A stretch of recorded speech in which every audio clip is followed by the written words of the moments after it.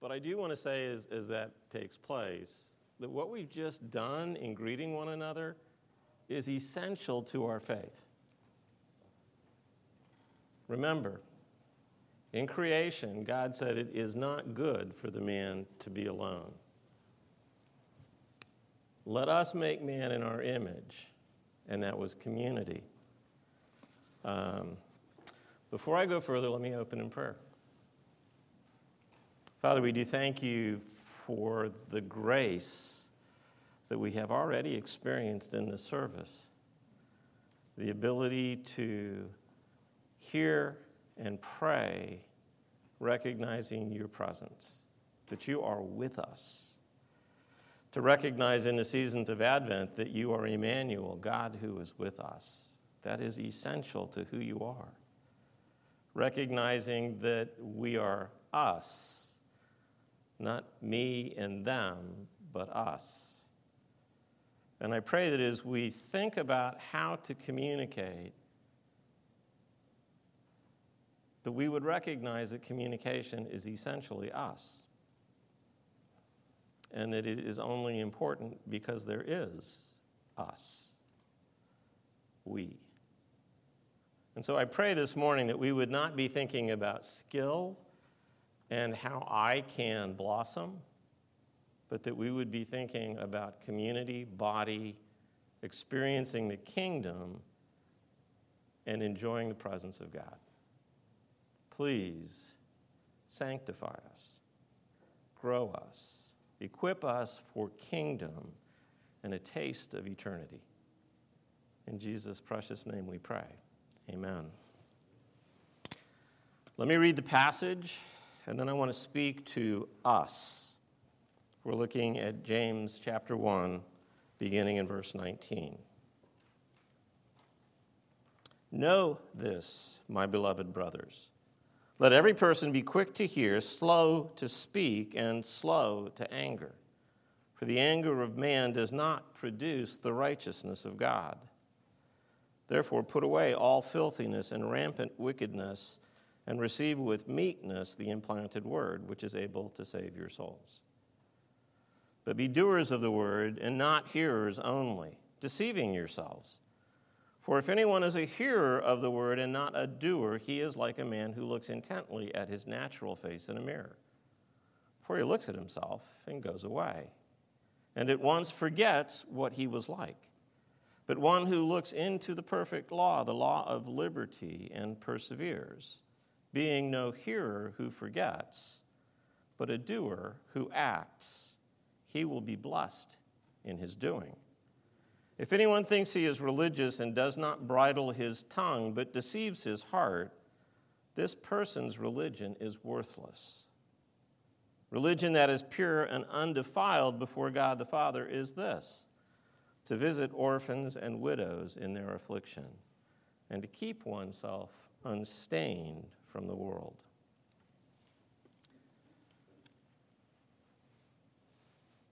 You might expect a Christmas sermon thinking that this is the second Sunday of Advent, but unfortunately for you, Alan had to go, and in order to go without being caught, he needed to leave earlier. So he came to me last week and said, could you preach this coming week? And the last time that I preached for Alan, I preached part one of a two-part sermon. So before those of you who heard that message can completely forget what I said, I wanted to finish the sermon. So we're looking again at James chapter 1. But I think it is, in all honesty, an Advent sermon. Because what we're looking at might come across as a how-to message. We might be thinking that this is a how do I speak? How do I listen? How do I encounter and relate to others? But this is essentially kingdom. We will not understand what James is saying if we think about me.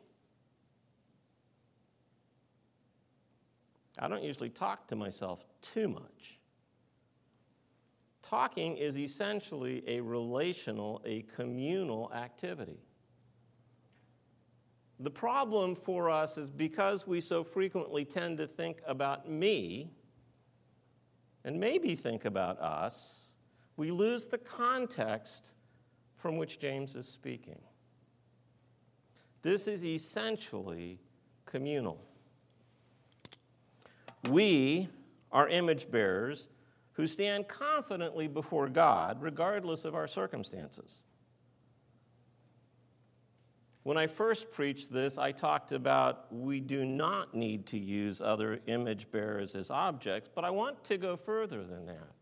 We cannot use other image bearers as objects without damaging ourselves and them.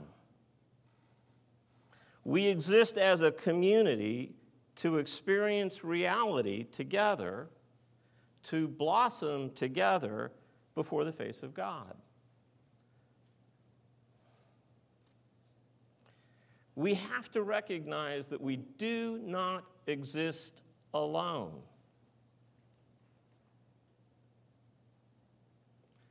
Too much today, we are experiencing, if not acting, individuals living as if they're alone. We're a community. We exist as a community for sanctification. As iron sharpens iron, so one man sharpens another. Two are better than one, for they have a good return for their labor. For if either of them falls, the one will lift up his companion. But woe to the one who is alone and does not have another who will lift them up. God is working in community to change our hearts. And I want us to recognize that communication, both listening and speaking, is a reflection of our hearts. As we reflect on the state of our hearts, God is active at work to accomplish his righteousness in us.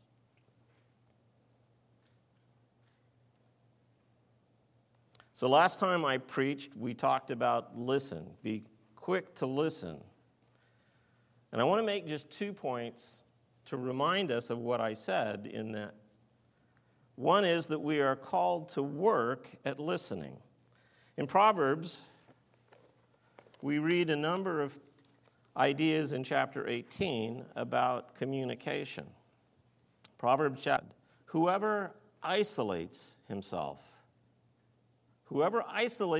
seeks his own desire. He breaks out against all sound judgment. A fool takes no pleasure in understanding, but only in expressing his opinion. There's community in communication. Verse 4, the words of a man's mouth are deep waters. The fountain of wisdom is a bubbling brook. Verses 6 to 7. A fool's lips walk into a fight, and his mouth invites a beating. A fool's mouth is his ruin, and his lips are a snare to his soul. Verse 13. If one gives an answer before he hears, it is folly and shame. 17. The one who states his case first seems right until the other comes and examines him. And then verse 23. The poor use entreaties, but the rich answer roughly. We are called by the gospel, which James is making clear to us, we are called to work at listening. I use the term actively patient. It's a labor of love. It is an effort. What I'm prone to do is listen for what I expect. You'll typically hear what you expect to hear. But if I hear what I'm expecting the other will say, I am in danger of disrespecting them. Because it is way too easy for me to fill in the blanks. It is way too easy for me to give a filter of interpretation and not to hear the other. Because the other is an image bearer, they deserve to be heard. And that means I have to put the work into listening to what they say. Simply stated, they are worth the time. You are worth the time for me to listen.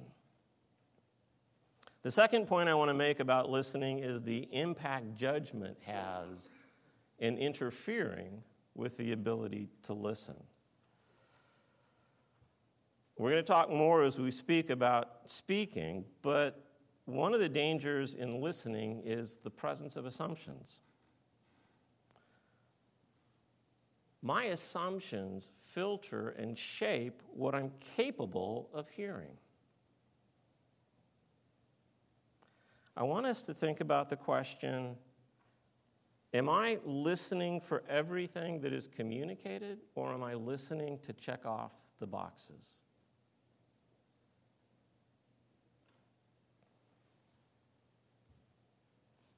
Am I hearing, or am I expecting? The second question I want us to think about is, what do I not know? Because that helps us to move from checking boxes. Did they say this? Yes. Did they say this? No. Did they say this? Yes. Okay, I understand. What do I not know? How do I listen fully before I begin to interpret?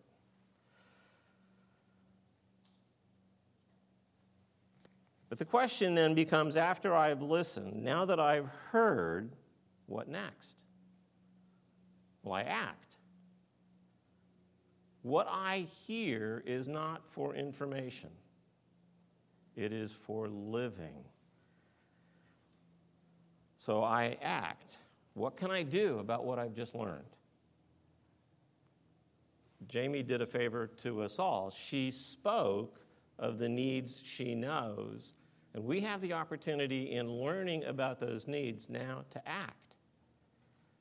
Not simply to say, wow, I'm going to pray for those people, or wow, I hope they have a good Christmas. It's an opportunity for us to say, what is God calling me to do?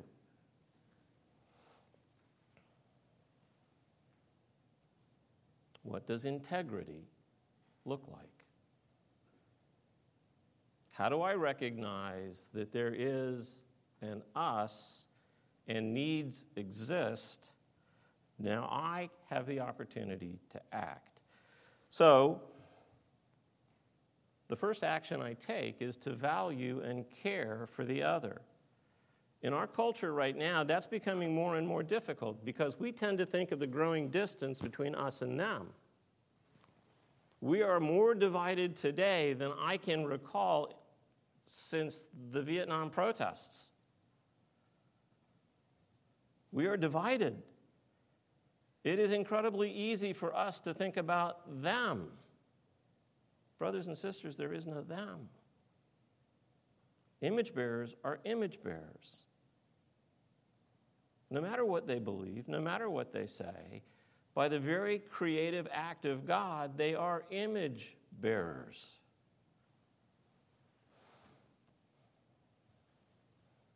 We divide. We distance.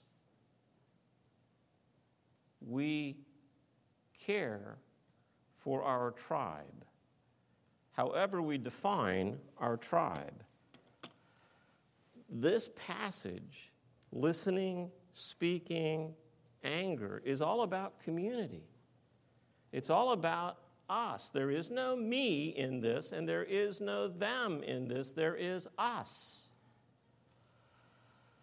And that can be uncomfortable. I like me.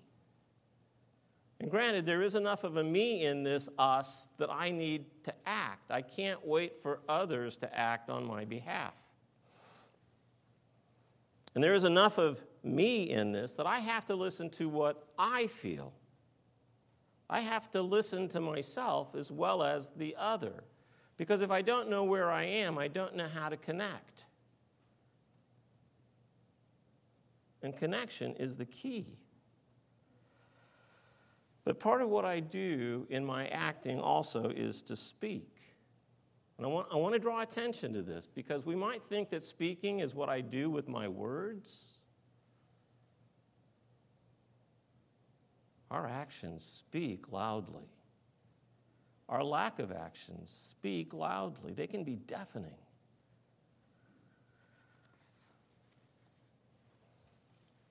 The most important thing our speaking communicates is the state of our heart.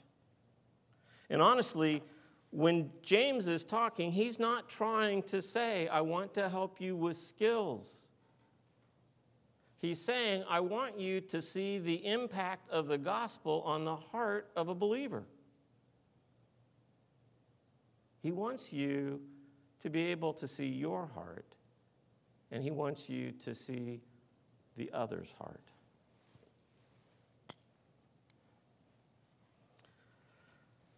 Simply stated, we're not looking at how to develop the skill of speaking well.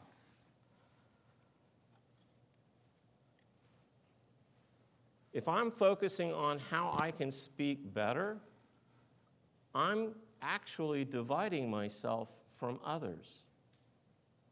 I'm breaking community. Because I'm not looking at how to relate in a community, I'm looking at how do I stand out? How do I succeed? How do I prosper? How am I better? Instead of caring for the community and being able to relate with integrity and honesty and humility, I'm looking to benefit. But as we look at the state of our heart, and again, Luke 6:45, out of the fullness of the heart, the mouth speaks. And we don't want to understand that to be a communication issue. That is a diagnostic. Because again, my actions are my speech. My actions reveal my heart. My words are a part of my actions. But I do want to get to some things today that can help us to diagnose our hearts.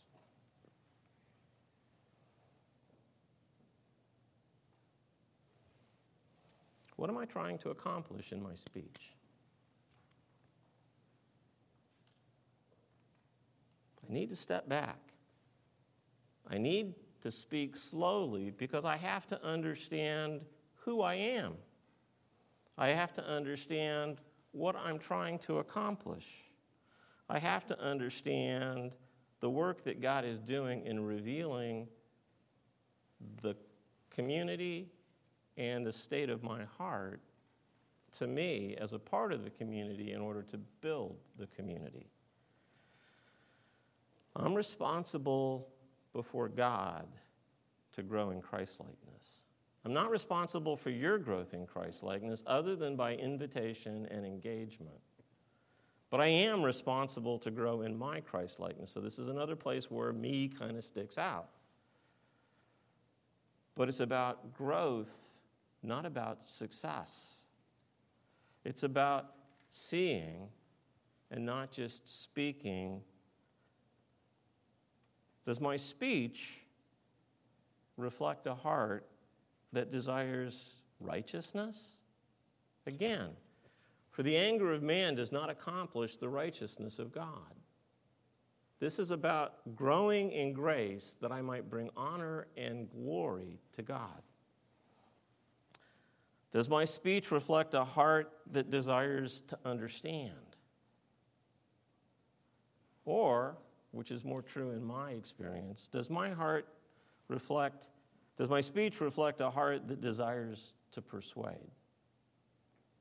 I love to get my way. Ask my kids, ask my wife, ask my mom. I love to get my way. God is constantly at work to show me the sinful desires of my heart. And he uses you, as well as Scripture, as well as the Spirit, to show me that. Let me get really particular.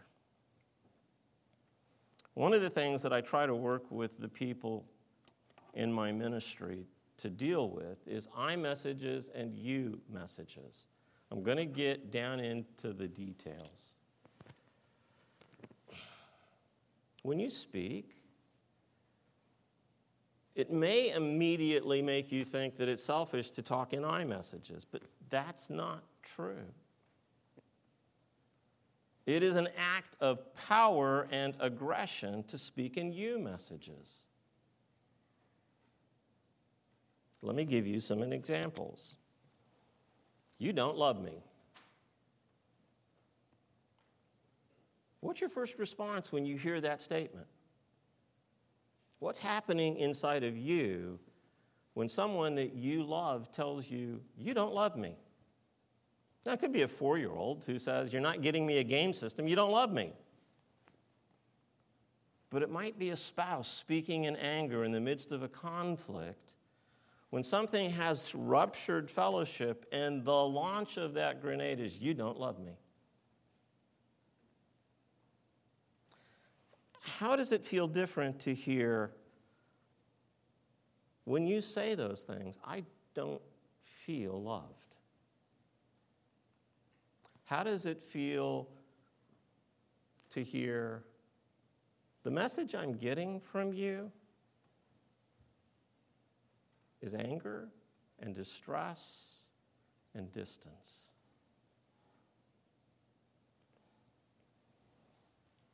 How do you like to hear, you just said, as opposed to, I'm hearing? There is a power because there is a judgment, there is a conclusion, there is a statement that I know you well enough to tell you who you are, and I don't have to ask. It's the antithesis of listening. But it's how we speak. And it's incredibly subtle. As I work with people to move from you messages to I messages, I'm constantly hearing you messages in the cloak of an I message. And the way that I want you to work on this with people who are close to you isn't to try and diagnose what you're saying, because that just doesn't work. I want you to be able, in gentleness and in compassion and in engagement, to tell the other what you hear. You know better than the other whether or not you're hearing a you message.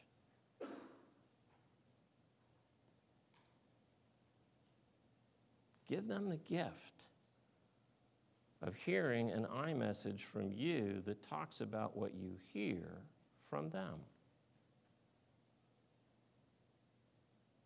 Because you want to build community, you want to reconnect, and in those moments when you're feeling attacked, I understand that the last thing in the world you want to do is connect. You want to raise the walls. You want to hide, you want to duck, you want to disengage. We're going to get to that in a minute when we talk about anger. But you give the gift of community, and you reflect Christ when you speak in I messages and you help the other to hear what you hear. This is one of those times where I wish this was a seminar, because I really feel the need to engage with you and to hear what you're hearing, to be able to know whether I'm getting the message across. But it's a sermon.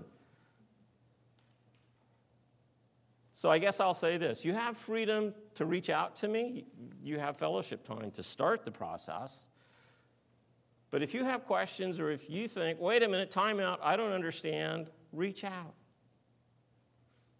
Build community. And you don't have to reach out just with me. You're welcome to discuss everything I'm saying, because I want you to be like the Bereans. In Acts 17:11, Luke is speaking about two different groups of Christians, the Bereans and the Thessalonians. And he says, now these, the Bereans, are more noble-minded than the Thessalonians, for they listen with great eagerness, examining the Scripture daily to see if these things are so. Take everything you hear to Scripture. Take what you hear and what you think Scripture is saying to community and fellowship, because that fellowship will enrich your understanding. But since I'm the one speaking, you're welcome to come and ask me questions. Speak of your experiences. Speak about what you hear. Don't speak of assumptions. Well, this is what you mean. This is what you said. This is what you're feeling. This is what you're trying to do. Those are arrogant assumptions and acts of power you don't have the right to state. They're a great place. Assumptions are a great place from which to develop questions. This is what I'm hearing. This is the way that I'm understanding it. Is that what you mean? But they're a lousy place to come to conclusions. I know. 99 times you've done this and it meant that. This time it means that. It may not. You can say it seems really familiar and you think we've been down this road before. What's going on? Questions are a dialogue. I'm inviting your interaction. Part of what's difficult here is it's a monologue. And the very nature of the vehicle in which I'm trying to communicate hinders my opportunity to be able to interact with you. But there's a reason for that. In the sermon, we're going to the word that God has given us, and we're proclaiming to the body the truths God has given. It's a place of tremendous fear for the preacher, because now I'm actually going against what this passage is saying. I'm not listening other than by watching your responses. Don't let this service be the last engagement you have with these truths, because I need you to interact. I need to hear what you heard. I need to know whether there has to be a revised addition to the sermon. Not that I get a third chance. But this is a communication because we are a community and the gospel is at work to sanctify us.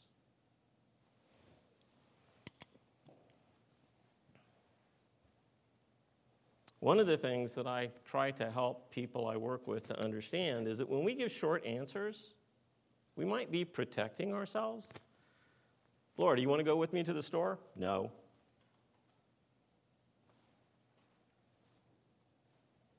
Okay, I got one data point. The answer is no. I've got 360 degrees by 360 degrees that I can take that one very short answer and interpret it. Now, Laura and I have been married for a number of years, so I have probably a pretty accurate gauge where on that sphere to focus. But unless I ask her why, all I know is the answer is no. Because of my sinful, fallen nature, I am prone to go to the place that would hurt the most and believe that that's the reason for her answer so I can protect myself against damage. Or I can ask. I can engage in dialogue.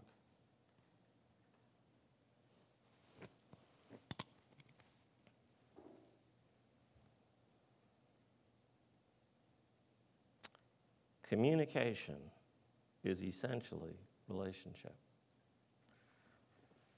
Relationship can run the gamut from power and oppression and dominance to partnership. We're called to community. We're called to partnership. We're called to build the kingdom of God. And in that process, God uses the others in my life and in your life to sanctify us.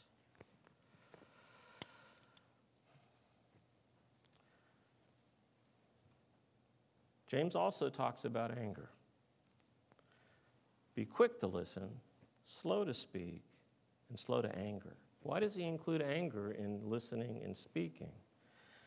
I think because anger is an attempt to escape pain. For us, there is a difficulty here because there is a righteous anger and an unrighteous anger. I think in human terms, anger is more often than not unrighteous, and anger is more often than not focused on escaping the experience of pain or fear. And so I'm going to focus this comment of slow to anger on the dangerous anger that we experience frequently. Anger is an attempt to escape the pain I feel instead of focusing on changing the cause of the negative circumstances. So when Jesus is righteously angry, and there's a lot of reasons to be righteously angry, but what Jesus uniformly does in his righteous anger is address the problem. Jesus does not go off in a hissy fit to protect himself from the pain he's experiencing. Jesus deals with the source of the pain. He cleanses the temple because the temple has been taken from being a place of worship to being a place where Gentiles cannot come because the Jews are doing business where the Gentiles have been invited. He's not saying, I'm really upset you guys are doing it wrong, this is horrible, I'm going to go home and forget about you. He cleanses the temple to provide the place for the Gentiles to worship. For us, there's a distinction, and I want us to recognize that distinction in this very clear way. Am I escaping the consequences I don't want? Am I escaping pain or fear? Am I inflicting pain on others not to feel the pain myself? Or am I looking at the problem and doing something about it? The anger that James is talking about is the anger of escaping pain. It is the dissociation. It is the payback. It is the isolation. Remember, in Proverbs 18, the first verse we read talked about the fool isolating themselves, breaking community.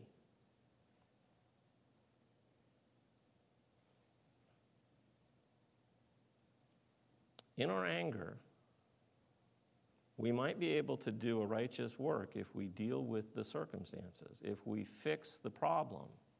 But an anger that's designed for me not to hurt, which typically comes in three forms. It comes in rage. The way I describe it is I step on a nail, what do? Do I sit down and look at my foot and think about, oh my goodness, this is bad, I need to get it out, I need to cleanse it, I need to take care of it? Or do I get angry? Do I yell? Do I hop on the other foot? Do I blame whoever left that board out? Because I'm not trying to think of my foot, I'm trying to escape the pain. It could be revenge. In the case of revenge, pain isn't really pain, it's fuel. It becomes somewhat sweet. You don't know what I'm going to do, but I'm really kind of enjoying the way I feel because of the wounds you've inflicted because it's coming back on you. For those of you old-timers, it's the story of Khan on the deck of the Enterprise as he's speaking to the people from Botany Bay, talking about, like the old Klingon proverb says, revenge is a dish best served cold. I'm going to get you. I'm not hurt. I'm not upset. You might not even think I'm angry, but I'm going to get you. And I hate you. Anger. The third, more polite form of anger that we deal with is withdrawal. You might think, in order to have 3 R's, rage, revenge, and retreat. But it's not retreat, it's withdrawal. It's selfish. And in that withdrawal, the fundamental message is, if I have to hurt to be close to you, you're dead. You don't exist. You can't possibly get in to do damage and hurt me. You don't matter enough. It's all about me. Again, that violation of community that is essential to this passage.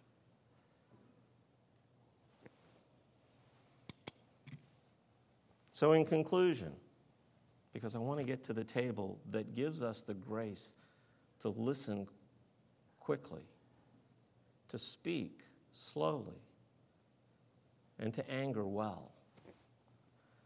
Am I doing something about the circumstances creating the pain, or am I escaping my experience of pain?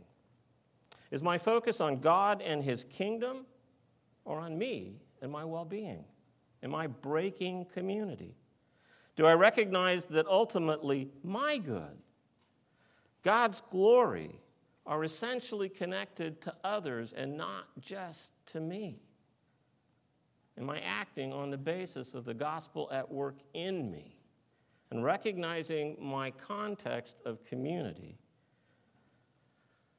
Is the gospel shaping my life and my understanding? Is my response partnering with God's work? Do I make Jesus smile? Let's pray. Father, we recognize how much we need this table. We recognize how much we need the coming of Christ to accomplish redemption. We recognize we need the Holy Spirit to transform and to sanctify us. We need each other because we can't see our blind spots.